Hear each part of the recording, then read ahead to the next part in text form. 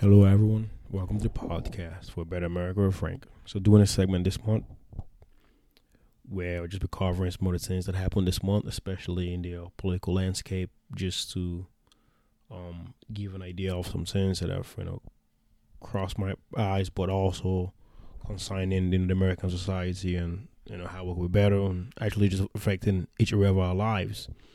And that could be in our domestic life or foreign lives and maybe things you care about, maybe things you do not care about. But I think it's good to give this a try. Do something to that reviews some of the things happening throughout the month and things that actually affects people's lives and society in different ways. So let's get to it. Earlier this month, this is July of 2021. A judge in Texas ruled against the DACA, which is deferred action for childhood arrival, created by the Obama administration. And anyone who lives in America for any period of time now would be aware of how this particular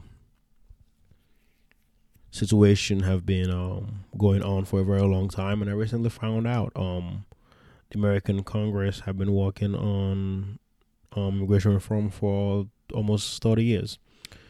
So dating all the way back to the Clinton administration when it comes to big immigration overhaul.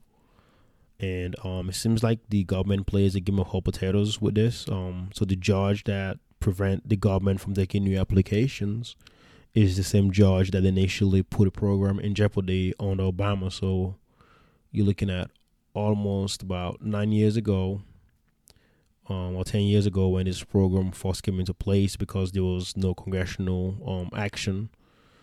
What happened was the Attorney General of Texas at the time, who is now the governor, sued the Obama administration, and that really caused a lot of challenges to the program. However, it succeeded and it stayed, and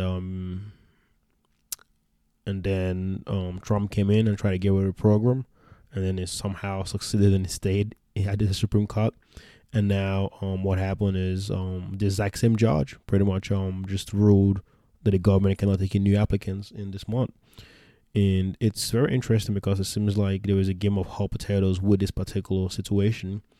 Is Republicans, when they're in power, kind of are in favor of it, but kind of dance around it. And Democrats, the House passed it, and then the Senate don't want to be very aggressive about it and just put it on the floor because right now it hasn't gotten a full vote. And under Obama, I believe 5 Democrats actually helped kill the full reform.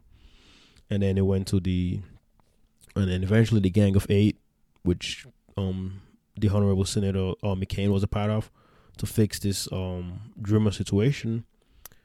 Sent it to the House. John Boehner was in charge of the House, never gave it a vote. So it just seems like the government itself at this point just plays a game of hot potatoes with this stuff. And then, you find your conservative judge who don't like the program, and apparently he could just strike it down because, he's a federal judge. No one can fire him.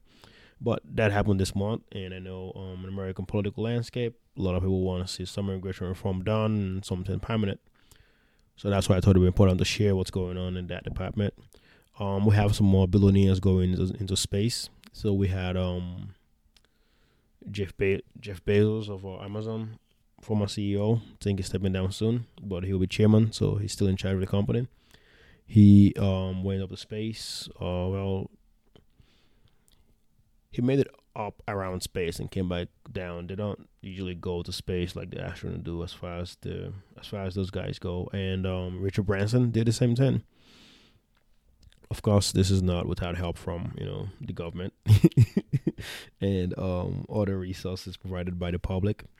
And this was cool. It's cool to see experiments and innovation. The thing that I think people weren't pleased about is when institution that underpays its workers pretty much run a slave ship in its warehouses for someone like that to amass a lot of wealth, go into space, come back down and say, hey, thank you for for helping me finish my my dream of going to space, and here's a few $1 million to this people or this group, but as long as raising yours wages, go screw yourself.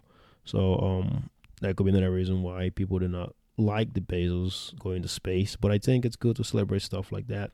However, though, there was something he made.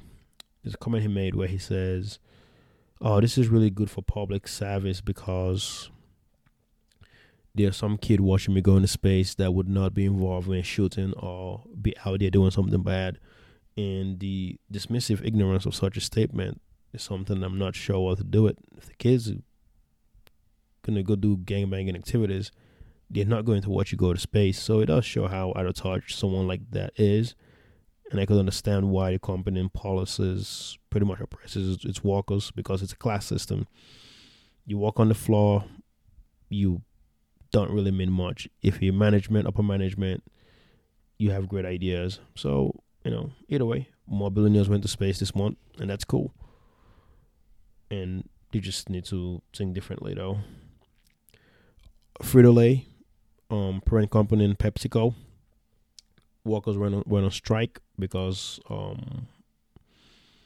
there was some problems. Apparently, our Frito-Lay employs thousands upon thousands of workers across the United States and across the globe. However, this is the Topeka, Kansas location.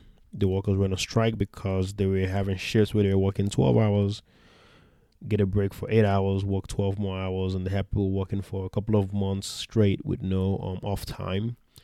And a guy was electrocuted at this location in Topeka, Kansas, and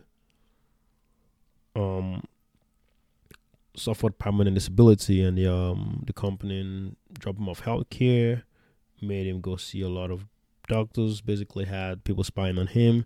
The company have denied this is an ongoing case.